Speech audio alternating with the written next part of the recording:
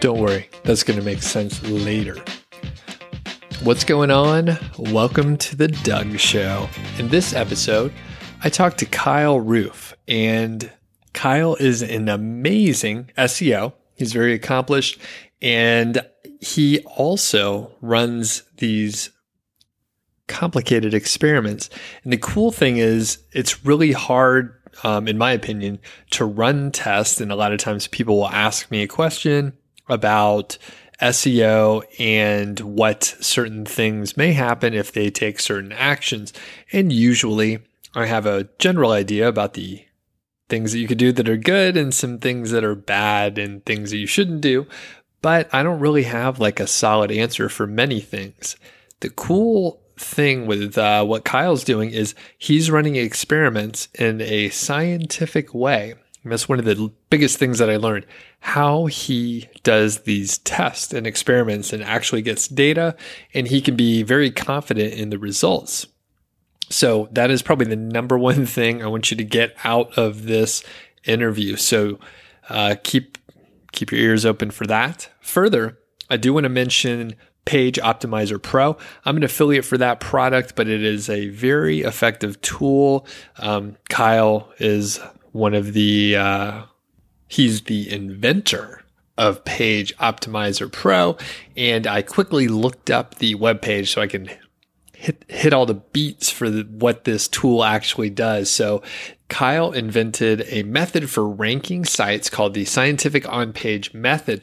And basically what you're able to do is get a lot of information from the competitor's content so that you know the keyword density to use for certain keywords, related keywords, and that sort of thing. And if you have a look over at Page Optimizer Pro, you'll see that the testimonials are fantastic. I've had experience using similar tools and similar exercises, and I know for a fact that improving your existing content by optimizing the on-page, it works. It works pretty much 100% of the time. Now, it may not work for every single post that you optimize, but generally you're going to get a very good result from using it. So you can check out Page Optimizer Pro and see if you like it. I like it very much, by the way. So without further ado, we'll go ahead and get over to the interview. Hey, what's going on? It's Doug Cunnington here, and I'm sitting with Kyle Roof. How are you today? I'm great. Thanks, Doug. It's a pleasure to have you on. We were just chatting beforehand, and of course, we have some SEO obsessiveness that's common, but apparently we also enjoy alcohol. So what is your drink of choice, Kyle? My poison, along with Janis Joplin, is Southern Comfort. Okay. And I'll usually drink SoCo and Diet as a go-to. But it's a hard thing because a lot of places don't have it. So I have to ask, do you have SoCo? And then they do this hem and haw and they don't have it. Then I go for a Captain Morgan's or a Sailor Jerry's, that kind of a thing.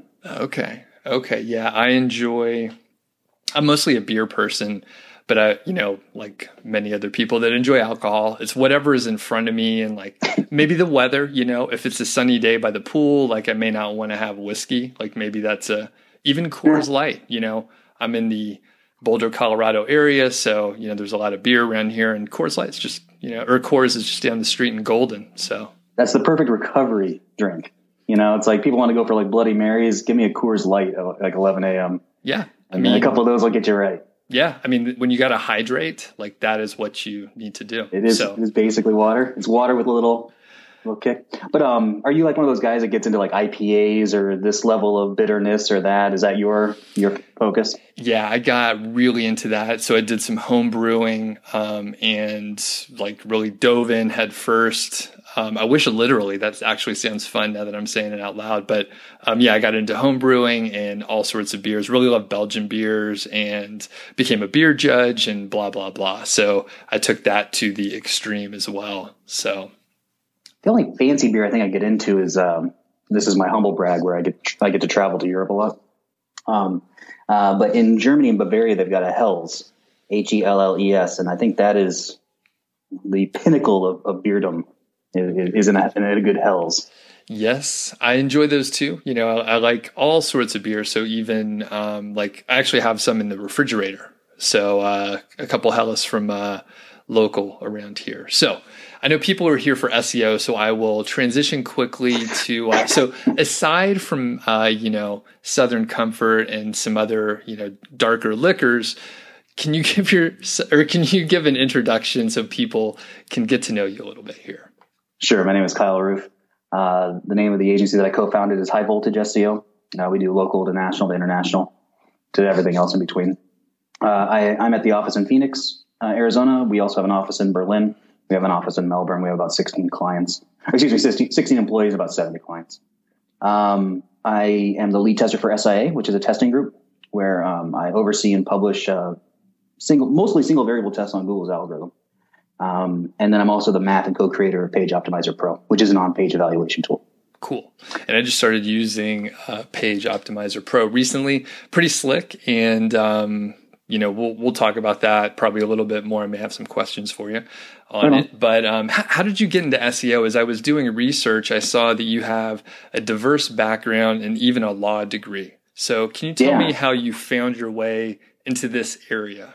It was definitely, I think, the same path that everybody takes, that A to B, right? I started as a trial attorney, and I did divorce, custody, and support and criminal defense, and I absolutely hated it. So I decided to take a year off, and I moved to South Korea, which I think is what most people do when they want to take a year off. And that 1 year off turned into 5. And while there, I opened a business in Korea, and we needed a website. And I had done some website building in college just kind of for fun, and kind of got back into it. And it took a while because the site that we built for the company was kind of complex. And it took me a while to kind of assemble a team. And I realized, I could actually just start general contracting websites because I've got this solid team. I brought my brother involved into the company. And then we realized, we got all these guys in India. What if we just moved to India and open a company there, and we can watch them, and we'll get more work done, and the prices will be better, or costs will be lower because we're not paying freelancers.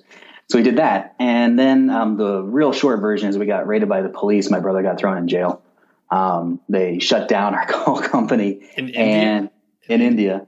And so my brother, who does web design and development, said, okay, I can take these 4 clients and service them, because we lost all our employees, right? They didn't want they didn't need to be involved in that scene with the police, right? So we're just hemorrhaging clients. He said, I can take these 4. And we had just started doing SEO.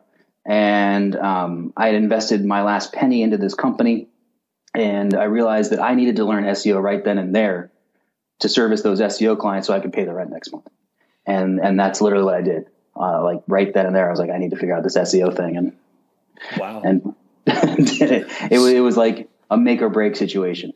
Crazy. So what year was that when you went to South Korea? I went to South Korea in 2008. And then started doing this kind of work on the side, if you will, 2010 or so. And then the India debacle was 2012 or 2013. Okay.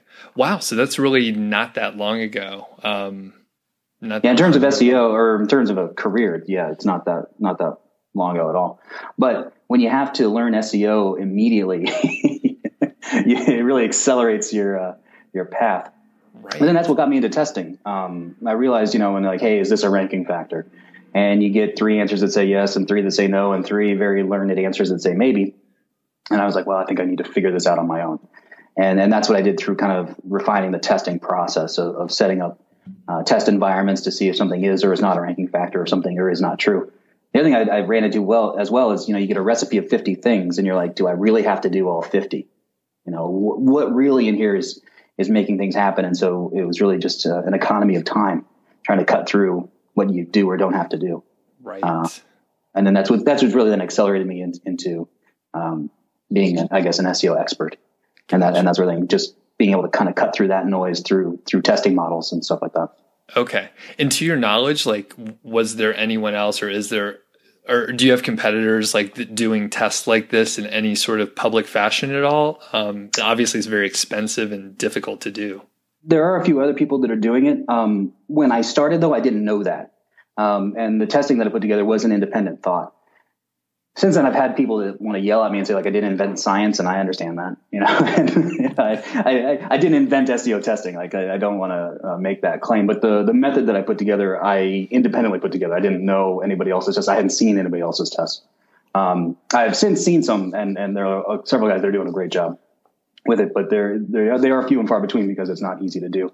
Right. And it's not easy to conceptualize. That's kind of the bigger problem, is that when you're looking at Google's algorithm and it's so vast, how do you actually run a single variable test, or how can you actually put your finger on this is what that thing is? And so that's kind of been a lot part of the process of kind of being able to think about things the right way and putting it together in the right framework.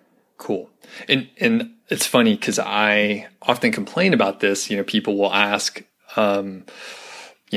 how long does it take for, I will ask you a lot of these questions in a rapid fire section here in a second, but sure. People will ask about certain pieces, like, will this link help? Or how long does it take for this link to do anything? That sort of thing. And a lot of times I'm like, you know what? It's so hard for us just in a real world scenario, because there's so many variables involved, and many of them are external anyway, and you can't even control them. So can you talk about the approach that you take? And I imagine with your, logical mind and your law degree, you were able to come at it at a different angle than, the general sort of SEO person that has found their way into it. So can you just talk about your approach? Sure. The most simple way to look at it would be you optimize for a word that doesn't exist. Then you've created an environment that only you control. Nobody else is in there, so you're immediately eliminating all those extra variables. And then in the most simple setup, you'll create 5 pages on the same domain that are exactly the same, and you'll index them all. And then on the number 3 page, you'll change one thing. Now we're down to one single variable. People ask, what about duplicate content? Well, if there is a duplicate content penalty, it's now applied to all 5 the same.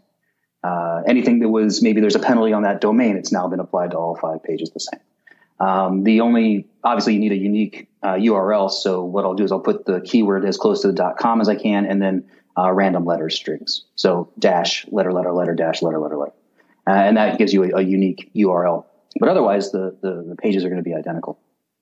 And then from there, if you change one thing, you've got it down to one variable. So if you want to say, is the H1 a ranking factor?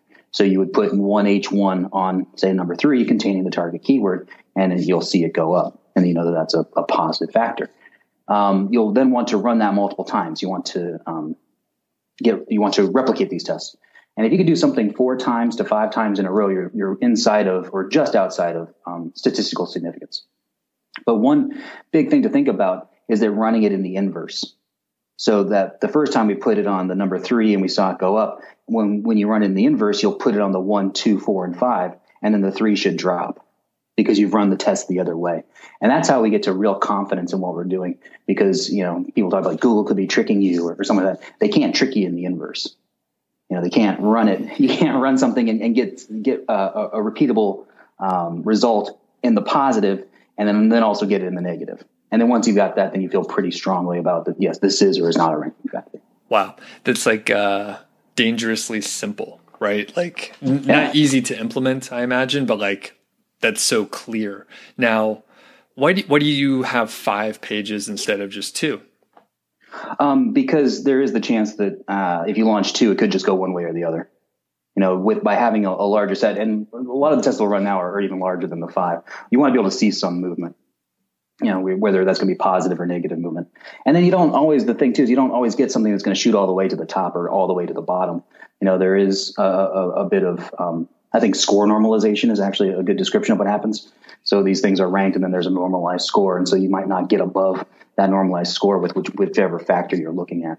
So, that you want to gauge how much movement you can actually get. Okay. Interesting. And then for your standard testing procedure, you mentioned getting to be able to repeat it. So you're applying the scientific method, and it all sounds great, right? So how often do you try and repeat it? Is it that 4 to 5 times just so that you're all right, this seems pretty legit? Yeah, because if you had a coin flip, a coin flip is 50-50, but a repeatable coin flip, how many times can you get heads in a row? If you did 4 times in a row, it's about 6% are your chances of getting 4 heads in a row. And statistical significance is at 5%. So when you're at that repeatable thing of 4 or 5 times, you're basically inside of a statistical probability where we feel good about, we're seeing this, because it's unlikely that you're going to get the same result that many times in a row. But then when you run it in the inverse and you have the same result, then we feel very, very confident in the in what we're looking at. Okay, very cool. And I know you probably have some interesting results where maybe something counterintuitive happened. Is there any particular one that comes to mind where you're like, oh, we were shocked when we did this test and blah, blah, blah?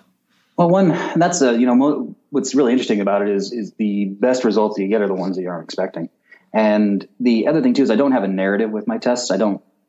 I'm agnostic to the result. It's the result for the result. And I think where maybe some people get in trouble is getting married to the result, because then it fits maybe a course that they're selling, or and then you get that confirmation bias towards those sorts of things. But I think if you can take your pride out of the situation and just look at what the result is, then you can see a bad result for the good result that it actually is, because it led you to another discovery.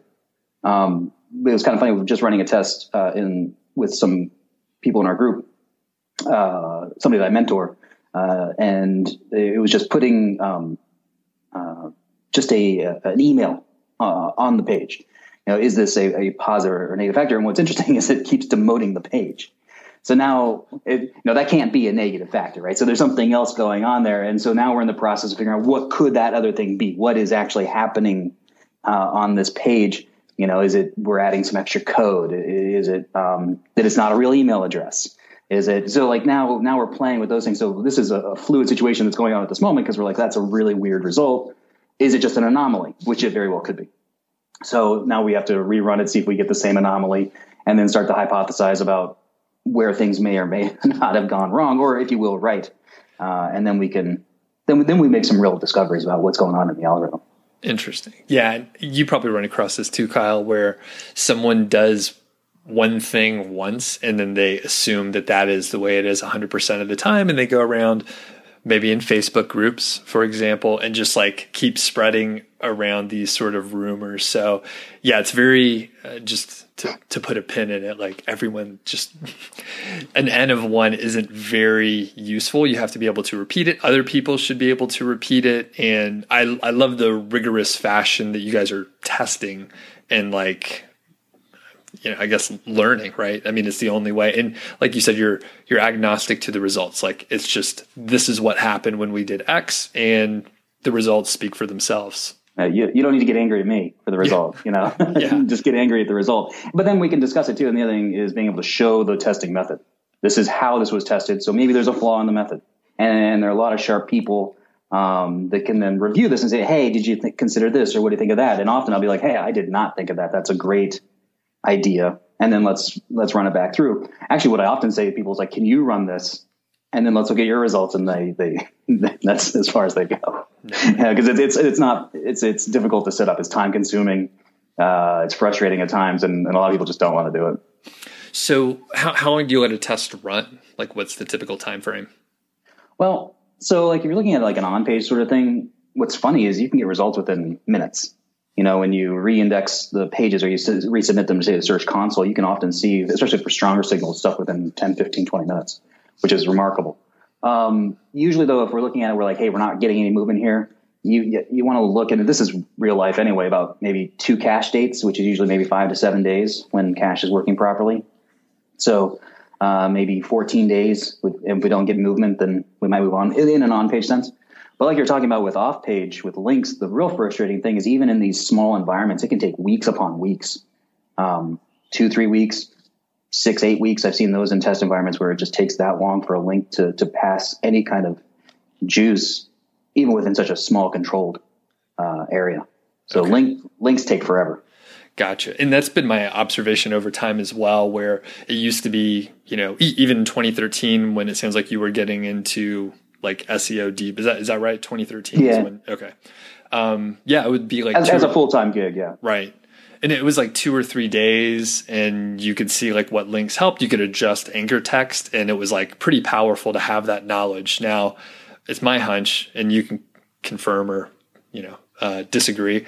Like Google throttled it back, so we don't know what we're doing with all these variables. We don't know what helped rankings or hurt rankings, so we can't exploit things as well as marketers. So is that kind of your hunch? You could also think that things just got bigger. There's more to crawl since then, exponentially more, and it just might take more time. It is another possibility. Yeah. So like there are times where I think when there's like the fool you stuff that Google brings into play, but I think a lot of it is serendipity for them. Just like, oh, we didn't realize that would happen because it would take so long, but that's great. It's a built-in thing because it takes that long to process those URLs, wherever they hit in the queue. And then that turns into this much time now. And now it looks like they turned a gauge when really it was just things got bigger, stuff like that. I never thought of that, but yeah, that would be a great way, a great side benefit there. So you mentioned like 2 to 3 weeks and some up to 6 to 8 weeks for a link to show its impact, even in these very controlled environments for bogus words that don't even exist and stuff like that. So is that kind of like the max range that you've seen, or could it extend out like 6 months or something? Well, it could. The problem you run into is that these pages are susceptible to updates.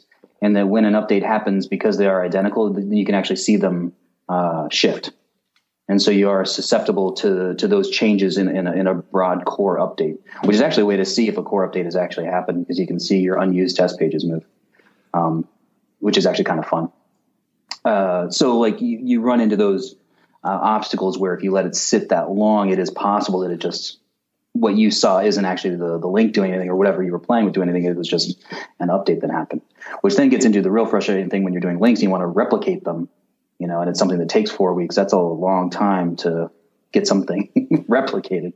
Again, especially like on test 2, like you realize like, oh my God, I made a mistake. And there went 8 weeks of work. Oh man. Now, how many tests do you guys have going, like concurrently? I publish 10 a month right now. That's going to change shortly, but to do that, you got to figure like 2 to 3 per one that actually makes it publish worthy is kind of where we're at. So let's say, and then the stuff that I publish is within a group as well. So there are people that help me. They're running their own tests, which is actually great because you run out of ideas. They're the things that I care about, and those are things that I test, and then I just don't have the ideas because there are other things I don't care about. We're like, oh, I never thought of that. So there's a group that that we work on these tests together, and so I would say minimum 20 to 30 tests are running at any time. Okay. Wow. That's crazy. Just knowing the effort that it takes and the amount of time and all that stuff. So, very interesting. Now, like all good internet marketers, I imagine maybe you bumped into some penalties at some point. Do you have any good Google penalty stories? Well, sure. The most famous one is when the site that I built in Lorem Ipsum and was ranking, and then it got published in a search engine journal, and it was de-indexed 6 hours later. Pure spam. But what was the next part of that, though, is that night when I woke up the next morning between like 1:15 and 1:27 a.m., I think it was like 22 of my test sites were de-indexed. And these sites weren't linking to that competition site. They were all on their own. And it was just purely punitive. So what I did was I actually did reconsideration requests on those sites, and they got shot down. So the first one I wrote back and I was like, hey, this site is not optimized for any keyword that anybody else is optimizing for or bidding on in AdWords. It cannot be spam because it's not filling up any space that somebody else wants. And they denied that. So then I took the whole site down and just left the 2012 template up and reconsidered, and they denied that. And then I put up one page, and it was just a paragraph that said, this is my personal site. This is clearly unique content as I'm writing this one paragraph right now, just stream of consciousness. This can't be anywhere else on the internet. And I did that, and they denied it as well. So then I realized that was just punitive at that point. They were specifically taking down my sites for, I guess, punishment for showing how the algorithm works. Interesting. Through the other site. So like, were they in the same? Because like I had a penalty, and it was a similar thing where one site I was doing something wrong, and then everything else in my, I had them all in the same search console area, which I know that's an easy way to link them up. So in that case, were they in the same like analytics zone or something like that? So there were some crosses here and there, but I mean, they were all on different IPs. They all had one of 5 different hosts that I use. Some had domain privacy, some didn't. Some had GA, some didn't. Some were in the same search console, but most weren't, because most had their own Gmail. So they were all pretty spread out. And they really, with a handful, a couple linked to each other just for some test purposes, but otherwise they were separated. So I don't really know. I think it was probably at the registrar level, because they all were registered in the same spot. And I know that Google clearly has access to that information. Sure. And I think they could have just looked at all my domains and said, let's knock out these 20. Interesting. That's my best guess. Oh man, that's a bummer. That's a bummer. Yeah. But that's a cool story just in general. Google, the spam team, they read Search Engine Journal, I guess. So yeah, apparently. I also have a good time thinking that there's some schlub in Mountain View, and his job for 2 days was me. Man, no kidding. As he's just typing away trying to figure out my stuff. That's pretty funny. And do you just curious, like imagining that, like, do you have any? And if you can't answer this, okay, do you know anyone like in Google or anything like that? No, I don't know anyone. So okay, I don't either. I don't either. I think they know me, but I don't know that. They know of you. So as far as like other gray hat activities and stuff like that, are there certain things that, or actually, I don't know, do you do any gray hat stuff, or can you mention that, or like what's your approach, like whatever works and what's effective, or? Well, I don't really know what is black or white or gray. I guess that kind of depends on what you think it is. Sure. Or the person that himself, not you, but the editorial you.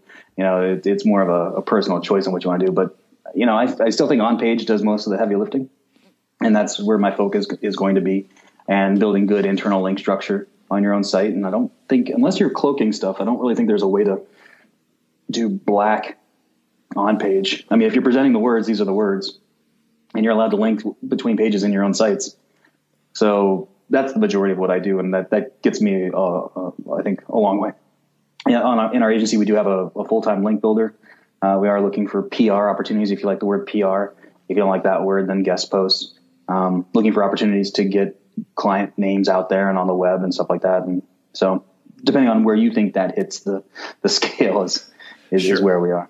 Okay, cool. Yeah, and I run across people who they're like, well, if you're doing guest posts, even if they're like legit, like good, great sites, they're like, well, if you're doing it for the link, if that's your intention internally, but like, who knows what you're trying to do? But what if I just want to get the name of my company out and they link? Right. Yeah. So it's definitely, a great. What if I convinced myself that that's what I really wanted? Yeah. I just want to do some promotion. So, okay, that's cool to get out of the way. And for On-Page. So I am very interested in the internal link building sort of principles that you adopt. There was a stretch where I was like, maybe these silos are really important. And what I took away from it is the intentional linking is really good, but maybe not necessarily the, page, parent, child structure. Maybe that's not so important, but maybe it's just the internal linking. So what's your approach, and what can you share? Yeah. Sure. So I don't do physical silos, as you just described. A parent and child is a physical silo. I will do a virtual silo. And in that sense, the URL structure doesn't really matter. It's the links that you're putting in the body. So I'll have my target page, and then I'm going to pick out pages on the site that are relevant to that, and intentionally link from those supporting pages or posts, and it doesn't matter what they are, to your target page. And then they're only going to link to each other in the body as well. And that's also a very intentional choice that you're supporting for one silo. These are my supporting pages. They all link to each other, and they link to this target page, but they don't link anywhere else. And so I'm making a very conscious choice that these things are related to that. And what I'll often do within those supporting pages or posts is we're looking at questions from like people also ask, answer the public, niche forums, because if somebody's put that question out there, it's information they want about your thing. And so you can answer that question. And often you can win those terms just by putting them in the H1 and the meta title as the question. An example that I give, if you're selling, we have a New Zealand ski package thing that we used to do. What's the weather like in New Zealand in August? That's the kind of question that people are asking. And then we can write a post about it, and it's just good information. And then people actually like to link to it because you're just providing good information. But now what they don't know is that that's part of my silo.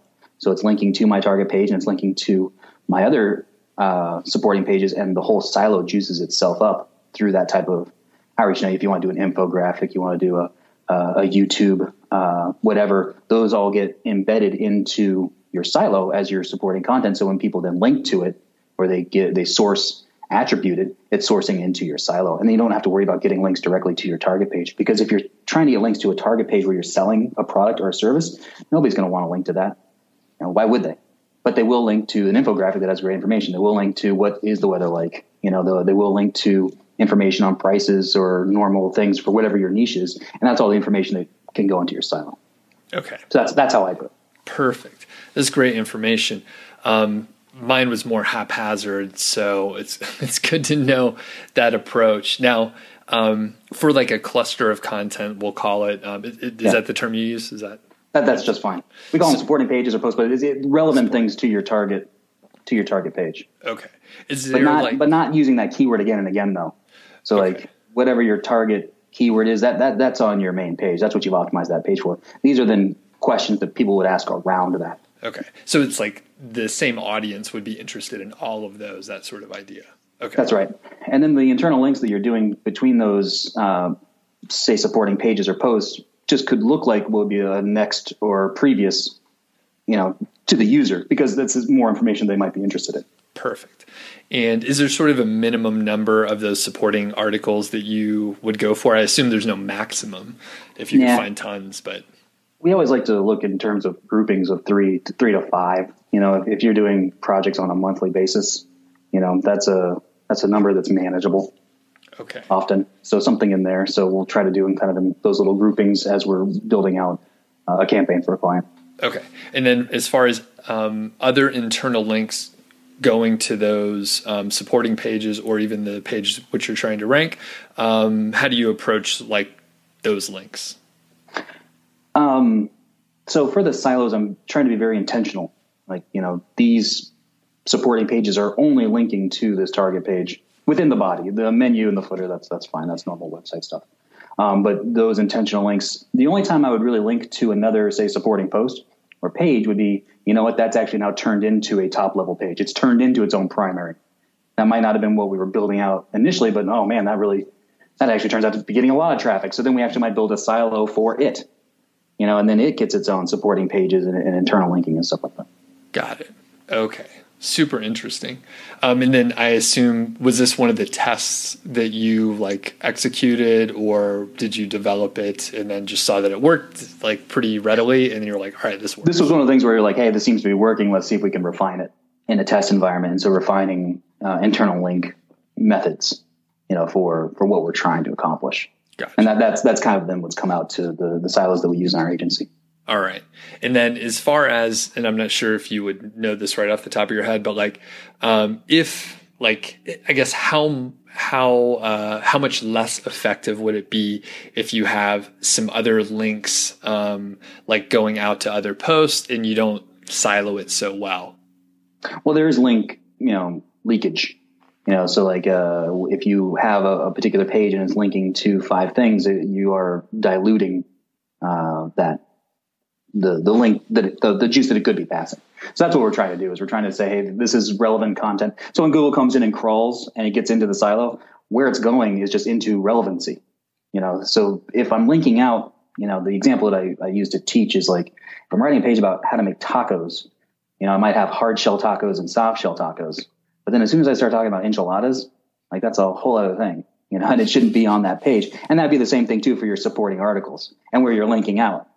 you should be linking to stuff about how to make tacos, not how to then roll an enchilada or something like that. You know what I mean? Like, so you want to cluster. So the links just should make sense in your site, whichever way they're going. And you can almost create silos, and you can repurpose content that already exists on your site into these silos. So you don't have to necessarily go out and make brand new content. It's just being conscious about how you're linking to relevant things within your own site.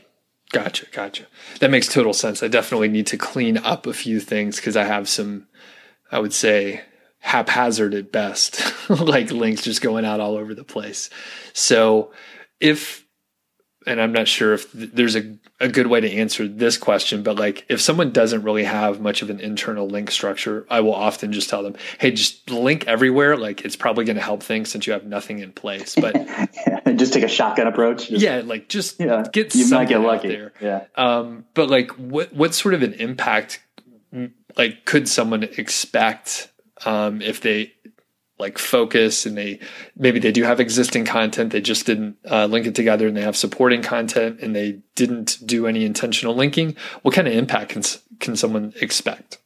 Well, when we started doing this, we had a client in 2014. They were in one of those niches where there's like 10 clicks. And if we can get a hold of one of those clicks, that could be millions of dollars. And they had like 4 years of blog content. It was just fantastic. I mean, just these beautifully written pieces, just really, really well done. But they, like most people, just had them sitting in the blog, doing nothing. So they had 10, let's call them 10 target pages, for the different categories of things or services that they sold. So we just went through and repurposed the existing things. Okay, these 5 are going to link to that page, and these 7 are going to that one, and these 2 over here, because it just made sense. That's what they were writing about. But we took them from, page 5 plus to page 1 and 2 for all their target pages in a matter of weeks, just by redoing those internal links. They then fired us because we didn't do anything. They're like, well, you got us to page 1, but you didn't do anything. Like, what are you talking about? We put this whole thing together. Yeah. But yeah, what was great too is their site had, whatever metric you like. Their DA and PAs were 1s or 0s, or TFCFs or 0s. I don't think we were using Ahrefs at the time. But like all their metrics were nothing. This was just the internal link juice passage between their site and putting just relevant little silos together. Okay. Interesting. That's amazing. Yeah. I really need to get on it. So, this is like a mini little, free consulting thing for me, cause I can just ask questions about myself. So fire away. Little trick. You didn't know that, Kyle. So, wait, is this even being recorded? Oh yeah, I forgot to hit it. So I imagine like most things that seem overwhelming, you just have to take a bite-sized piece and eat the elephant or whatever. So let's say I have like 200 blog posts and it's kind of not categorized well, and I need to go through and just probably look at the sitemap, get all the URLs, sort of organize them together, and then group them and subgroup them, and then do the interlinking in an intentional way. Is that pretty much the strategy one needs to do? Exactly. The only thing you might want to throw on top of that is you can run those pages through whatever metrics you like, and you can find the stronger ones, and you can prioritize that way. So people will have linked to, they will have different varying levels of strength. So whichever metrics you like, just kind of run them through that, and then that can help you prioritize like which ones should we be focusing on. Okay, very good. And that brings me to sort of a related topic of like cleaning up content. Again, let's say you got a couple hundred blog posts over time. Some of them get like no traffic. Maybe they're just bad content or they're not relevant anymore. Have you gone through an exercise or have any client case study stories where you've deleted X amount of content or redirected and then great things happened? I'm not a huge fan of that. I know people talk about it. But the people that I've heard talk about it all have mammoth sites. Like I heard Moz talking about, last year that they went through a whole pruning and they went up. Brian Dean talks about doing that. He only has 40 pages on his site or something like that. But those sites have, what do you think Moz gets a month in visits? 100,000, 200,000? Crazy. More? Yeah. Right? Even Brian Dean, I'm sure he's getting 100,000 a month. So easy, right? I haven't seen that work for the average Joe site. Where average Joe maybe has 1,000 pages and, then some aren't getting traffic and then prunes them. I haven't seen that success. So I would be very hesitant if I were Joe to do that. I would repurpose them into silos, is what I would do with them. I'm really hesitant to kill pages off on sites. Okay, cool.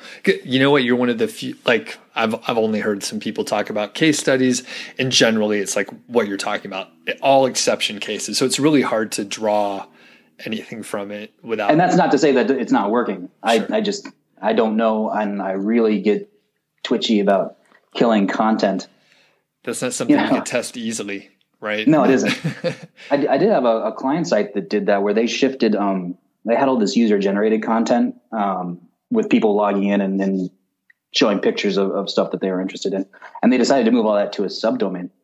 Well, they instantly lost about 40% of their traffic because they actually didn't realize how much traffic those things were getting. But then when they could even source attribute, they realized that they lost all their other traffic that was going down as well. And what we surmise is they lost all that internal linking. So somebody's sharing their photos and they've got that. So somebody's going to that page and then people are linking out and going to different stuff. And I think they've lost a lot of internal linking and kind of lost some power and juice that they'd built up on these, nothing pages that were only getting a click or two a day. Interesting. Okay. I'll have to be careful with that then as I'm looking at all this stuff and maybe just repurpose stuff to the silos. I don't think there's anything wrong with repurposing first and then deciding to prune after you've done that kind of categorization and figuring out what they are anyway. Because I can just see people just hitting delete and not really taking time to evaluate those pages and just really harming themselves and not realizing it. Gotcha. Now, moving on to like on-page optimization and I guess some of the mistakes that people make. One of the things that I've seen is like, I like to do like fairly advanced keyword research, or at least I think it's advanced. And then I'm sure that it is. Thanks. And then some other folks will try to do some of this advanced keyword research, right? And then they use a very popular plugin like the Yoast SEO plugin, and then they're taking the guidelines of this. I would say a tool for the masses, right? The Yoast SEO plugin is fine for general people, but if you're doing advanced stuff, you probably shouldn't listen to a basic tool. So a lot of people maybe over-optimize keywords and stuff because they're trying to use it too many times and that sort of thing. So what are some of the big mistakes that you see out there? If I can speak to Yoast for a second, I don't know how many times somebody has said, well, I've got green dots.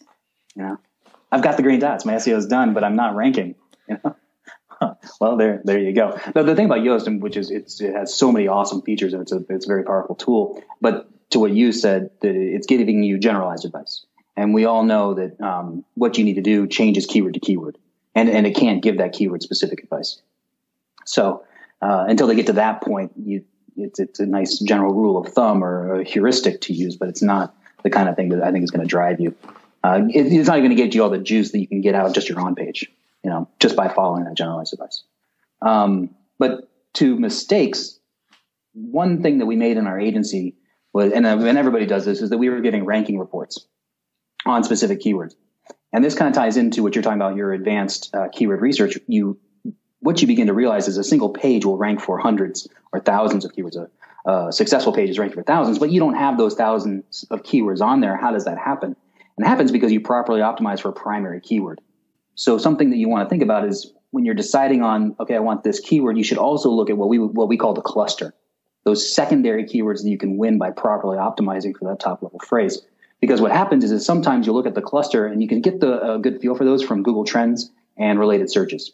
So if you put in your keyword, you can scroll to the bottom and look at the related searches. And those are terms that you can win by properly optimizing for that primary keyword. Sometimes they go they take a left turn. So this is my phrase, but this cluster really isn't what I want. So if you win that, you're going to get a lot of traffic from those, and it might not be the traffic that's going to convert. One other thing to think about is sometimes you might not win that primary, but you can win the secondary. So if you ran the secondaries through the whatever tools you like to use for difficulty and volume and stuff like that, what you need to do, you might realize that this is a really easy cluster to win. So if I optimize for that primary, I can win these, and I can get my traffic out of those. And I don't have to build out an individual page for each one of those things because they're secondary to that primary. So missing that concept, I think, is a big mistake. So when you're doing that advanced keyword research, make sure to look at the cluster, and then you can make decisions, much more broad decisions on like, okay, we like this keyword, but we're going to get that whole cluster. But then giving that keyword report, you're only going to get that keyword report or that ranking report on that primary, but that's not telling you what the cluster is doing. So like, the client freaks out because you were at number 4 and now you're at number 5. Well, so what? Like, what did the cluster do? Maybe the cluster all went up. So the next thing on that is once you get that concept on keyword research, then I think if you go to page level performance. So this is the page that we optimized for this primary keyword. How is that page performing? Did its impressions go up?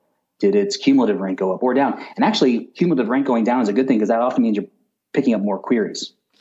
A healthy page is growing in its queries. You can see that within Search Console. So something you want to benchmark when you start optimizing an existing page, how many keywords is it currently ranking for in Search Console? It might be 100. And then you start to do some work and you'll see actually the average cumulative rank go down for that page, but you picked up 400 keywords. So you have a page that's exploding. Your impressions are going up. Your clicks presumably are going up. So if you look at page level performance with a mind towards that cluster, and then you benchmark that. So then when a client can see like, hey, we really didn't have a great month. Well, let's look at where we came from. And you can see that we've actually increased this page 1,000-fold because we're looking at this entire page and all the keywords that we're winning. Those are mistakes I think people make as well. They don't benchmark their originally, or they benchmark just on the keyword rank of that primary keyword, and they're missing the entire page performance. Interesting. Yeah. I didn't even think of that, but I have a couple pages that I've recently optimized, all on page, by the way, and literally exactly what you said. Like I saw, like on Ahrefs or SEMrush or whatever tool I happen to be looking at. Yeah, tons more keywords that it's ranking for. Of course, Search Console gives you that data too, but like, and then maybe the traffic is just barely moving up, but I imagine over time, especially with continued optimization, maybe some links, maybe some smarter internal links, like those could continue to move up. So exactly, and you might even see your click-through rate go down. How's our click-through rate possible? It's because you're getting more impressions. You're getting more impressions and they're a little bit deeper. So, the CTR on page 3 probably isn't that great, but now you're actually kind of picking up some of those impressions because you're now ranking for more keywords. This is a healthy page. Healthy pages, their cumulative rank often goes down before it goes up. Their click-through rate goes down before it goes up because then as the cluster starts to rank higher, but that can take a lot longer to see in the aggregate. And in the short term, those numbers look like they're going in the wrong direction, but really it's a healthy page because you're picking up more queries. Got it. So shifting slightly to Page Optimizer Pro, like obviously it's a useful tool. It's hard to get that sort of data. In the past, I would perhaps pull reports from whatever tools that I could, get some data from the Search Console and try to put in some extra keywords and that sort of thing. But can you just explain what Page Optimizer Pro is for someone who hasn't used it before and sort of the value that one gets from it? It runs under the theory that the secret is hiding in plain sight. Google is showing you the sites that it likes, and it's going to like some of these sites for their on page. Really, there are 3 reasons that Google likes a site. It's on page, it's off page, or a combination of the 2. So what we want to do, and you should be doing this, I think this is how you should be doing your SEO. These are the pages that are getting points for their on page. Now, are they perfect? No. But are they getting points? Yes. These are the ones they're getting for their off page. And then the idea is that if you could just follow that roadmap between those 2, you are going to rank well for just about any keyword you want to go after. Now that roadmap is then given to you. So what POP does, what Page Optimizer Pro does, is it does that on-page portion. So you put in your competitors. So you have to evaluate, you have to look at your competitors, and we do give you some guidance on that. So that is probably the hardest part of the tool. You do need to look at your competitors and see like, okay, these guys are doing some on-page. You put them into the tool, and then what the tool will do is it'll make recommendations against your content on what you need to do to follow that roadmap. It'll give you that roadmap to follow is really the basic idea. Cool. And then, like you said before, if someone makes some on-page changes and updates in a smart way with data behind it, then you potentially could get results in a few days or a couple weeks. Like you're pretty certain, like, hey, this worked or this didn't work, right? That's exactly right. So if you have an existing page, you should read the best practices, because the best practices, I didn't write them for my own health. I think some people think that I did for some reason. But let's say the tool tells you to decrease. Well, you want to do that last. You want to do all your decreases last, because that's the biggest risk in SEO, is actually removing usage. So you want to do all your increases first. The tool organizes the signals almost by strength, almost exactly. They're just for convenience purposes, but most of it. So you want to start at the top and work your way down, and you want to do changes in small bunches so that you can actually watch how those. So we talked about 1 to 2 cache dates. That's a good rule to follow. You make some changes. Let's wait 10 days. Let's wait 14 days. Let's see if we get any movement. Let's see if we get movement up or down. And an on page after 14 days, if you had downward movement, it's probably something you want to undo. So like you want to keep an eye on that. But if you did say 50 changes at once, you're not going to know what may or may not have caused that. So you want to do small changes, do the most impactful things first, and do all your increases first. And if you follow those kind of guidelines, most of the time you're going to go up when you do your on page. Okay.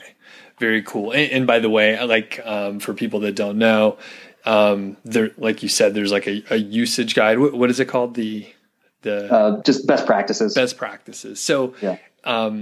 I actually make you check a box that says that I've read that, but I know that everybody just checks the box and clicks. I know. Apply. I was like, man, there's so much here. But my main takeaway was like the important thing that you just mentioned, where it's like, do the stuff at the top at first, and then be sure that you add before you subtract. It's a huge important point. Unless you look at it, because sometimes you get into a page and it's like, whoa, we are off. But right. the pages that have the most success reducing, like even in like reducing word count, you get into it and you realize like, oh, wow, we've got 4,000 pages, but 4,000 words, but everybody else only has 1,000. Pages that are really old, 2 to 3 years, when people kind of circle back like, that page never did what I thought it was going to do. And then they do those types of things. Those are the ones that are most successful with decreasing or reducing, or kind of older established pages. So if you have a newer kind of page, I would be very hesitant to do any kind of reducing out of the gate. Okay. Very cool. So we're coming up towards the end here. And I know you weren't feeling well today, so I appreciate you taking the time. No, this got me going. I feel great now. I know. Well, you have a couple Coors Lights for hydration here. Well, it's almost noon there, so you should be in good shape. Beer 30. So it's cool that we both enjoy the alcohol, so that's nice. Many things in common. Now, before we finish up, for people that are maybe just getting started, or they have a site and it's not quite taking off how they expected, maybe they see success stories and they're like, oh, why can't I do that? Do you have any tips for people who are maybe on the front end of the steep learning curve of SEO here? Yeah. What I find is most people get stuck by reading what all the experts say to do and not actually doing. So you can't fail faster simply by putting content out there. So the more content you can put out and the more things you can try with that content, the quicker you will learn. So I think the big thing is I have this guy who's been pinging me probably for 3 years now, and I don't think he's built his site. And he's like, hey, I saw that I should do this or that, and I'll give an opinion like, I would lean this way, but whatever. But he's bought all the courses, he's listened to all the people, he's watched all the podcasts, and he just can't get out the gate. So if you have a site, you're already winning. Just do it. Now, let's say you don't have a site yet and you don't know what to do. Just do something you love, because if you're going to do the writing, if you can write about something that you like, it's going to be easier for you to produce this content. So fail faster would be my biggest tip. And then shamelessly plugging my tool, but I don't care if you use my tool or not. I would get into the free trial and then look at the signals that are in there. And then grab a tool like Quora. I don't know if you're familiar with Quora. Grab a tool like that and look at the signals that are in there. If you learned the top 50 signals between those two tools, you're probably in the top 500 of all SEOs in the world, just by understanding what those things are. So when the tool says, hey, add this to this area, look at that signal area, figure out what it is, and then go look at your competitors and see what they're doing. If you can do that work, you will instantly do better SEO, because these tools aren't pulling these things out just for fun. So if you can learn those signal areas, learn what they actually mean in a website, and then how to tweak those areas. What are Open Graph? You may or may not know. How do you find that in the source code? Then how do you tweak it? How do you do this or that to it? Do I even need to do that? If you can answer those types of questions and these types of tools that give you those signal areas, if you learn what those things are and how to do them, I think that'll accelerate your SEO knowledge very quickly. Awesome. I love it, Kyle. I mean, it's all about taking action and intentionally trying to get better. So I know I run into the same sort of thing where people endlessly do research to launch in a perfect way. and it's not going to be perfect. It's never going to be perfect. So just do anything. The page that doesn't exist can't rank.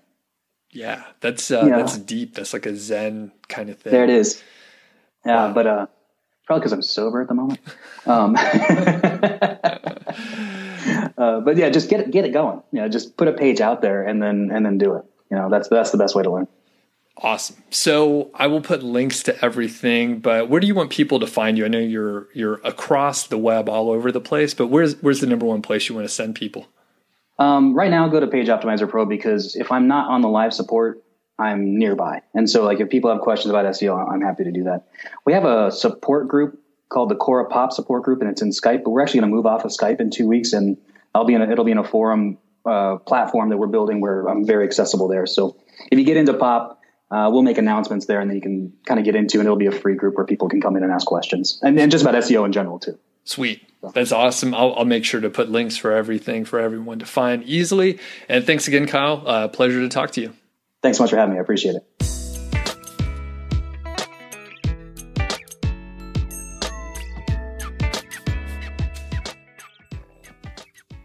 Thanks again to Kyle Roof. Really appreciate it. And I look forward to having a drink with you sometime, Kyle.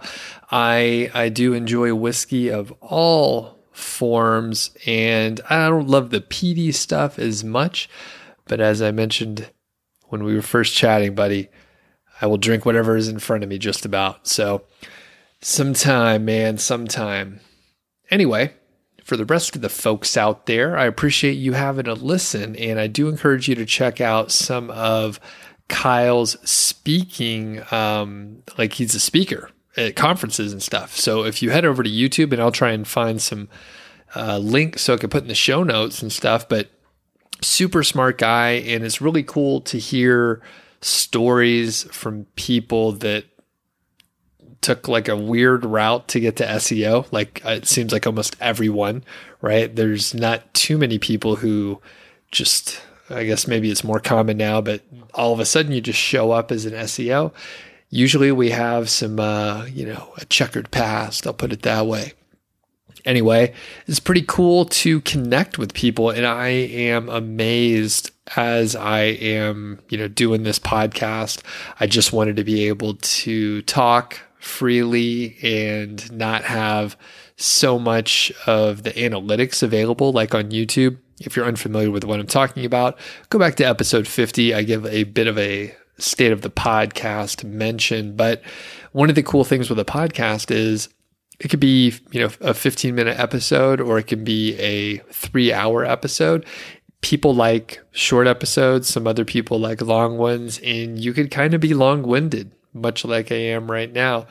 The super cool part is I have what I consider a very modest, extremely modest podcast. I don't get a ton of listens. However, people want to talk to me. So it feels a little weird because maybe I'm doing more than I actually feel like I'm doing, which maybe that's just my own internal hang up or something like that. But like Kyle's team reached out to me like, hey, do you want to interview Kyle? Maybe you guys can have a chat or something like that. And I was like, sure. I looked up Kyle and I was like, he wants to talk to me? I'm just doing, it's the Doug Show, right? Like I'm mainly just talking about my own stuff and myself most of the time. Some episodes are literally just me talking about myself, but people listen and I love it. Thank you for doing that. And I'm sure some other folks are like, enough, Doug. This is so self-indulgent, buddy. But we're just sitting here having a beer on a Friday afternoon. So anyway, I will hit a couple questions here. I'm going to pause quickly so I can look them up. By the way, you can ask questions too. So send an email to feedback@doug.show, or you can even leave a voicemail. So in the show notes here, you'll see a phone number.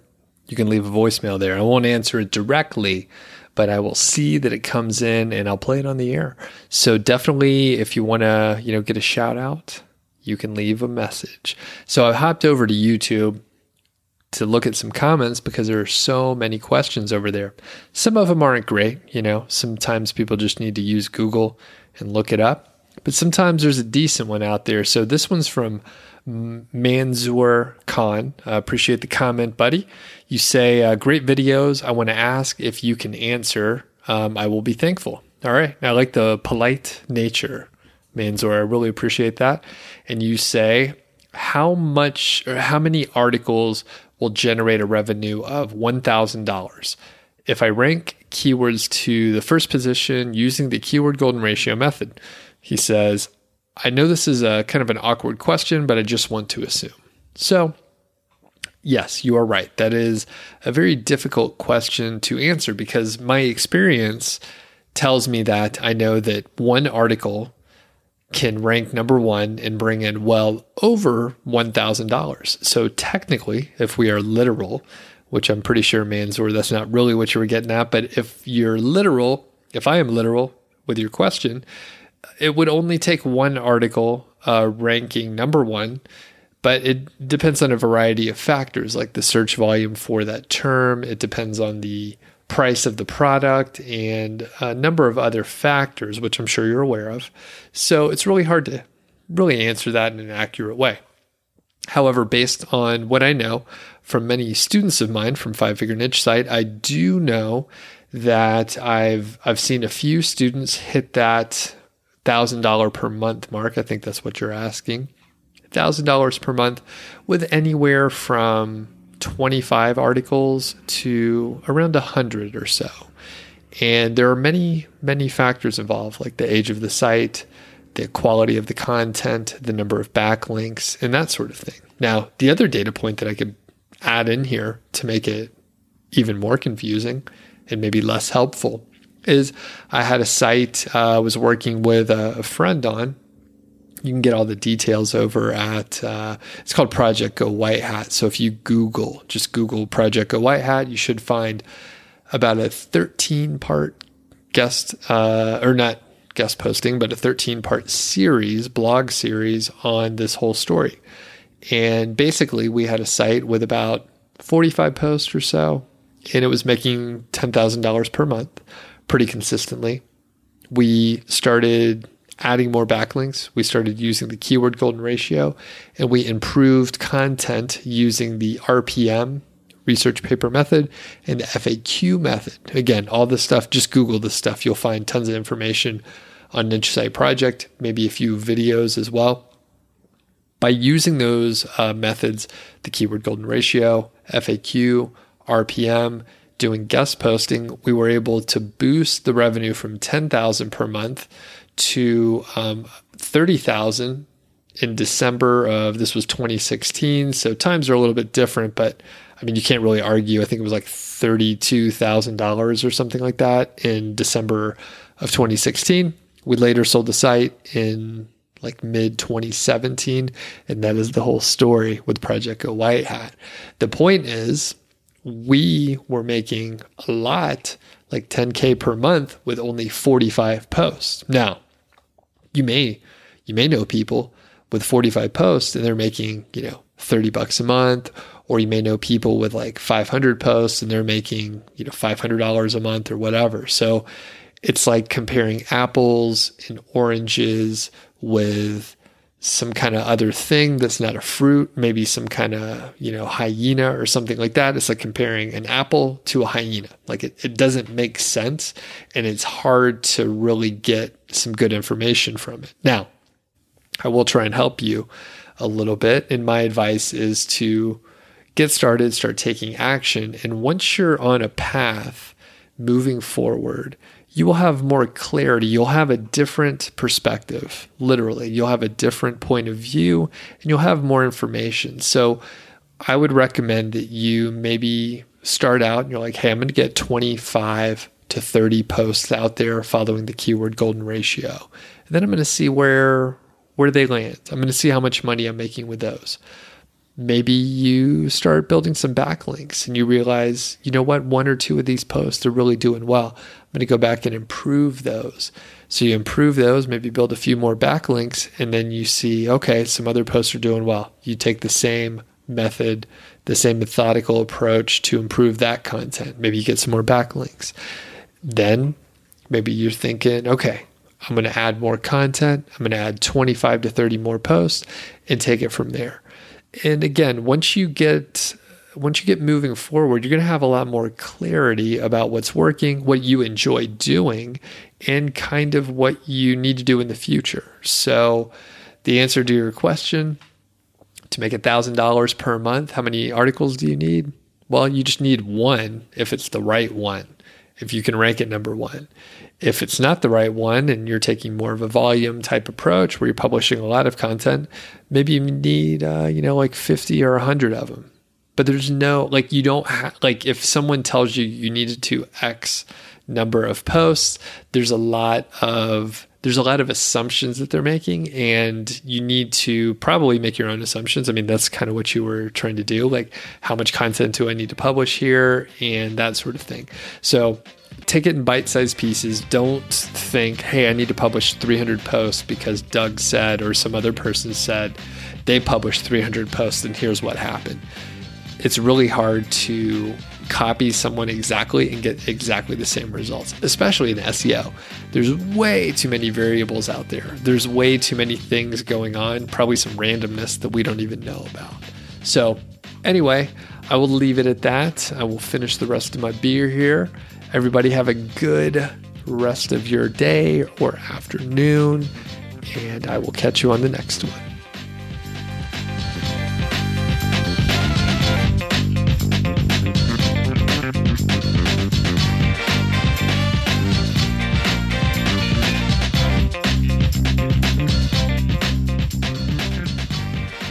Before I sign off all the way, I just want to mention that if you're not on the Niche Site Project email list, you should check it out. I send all my templates to you. So basically everything I'm using to run my business, I send all of that out.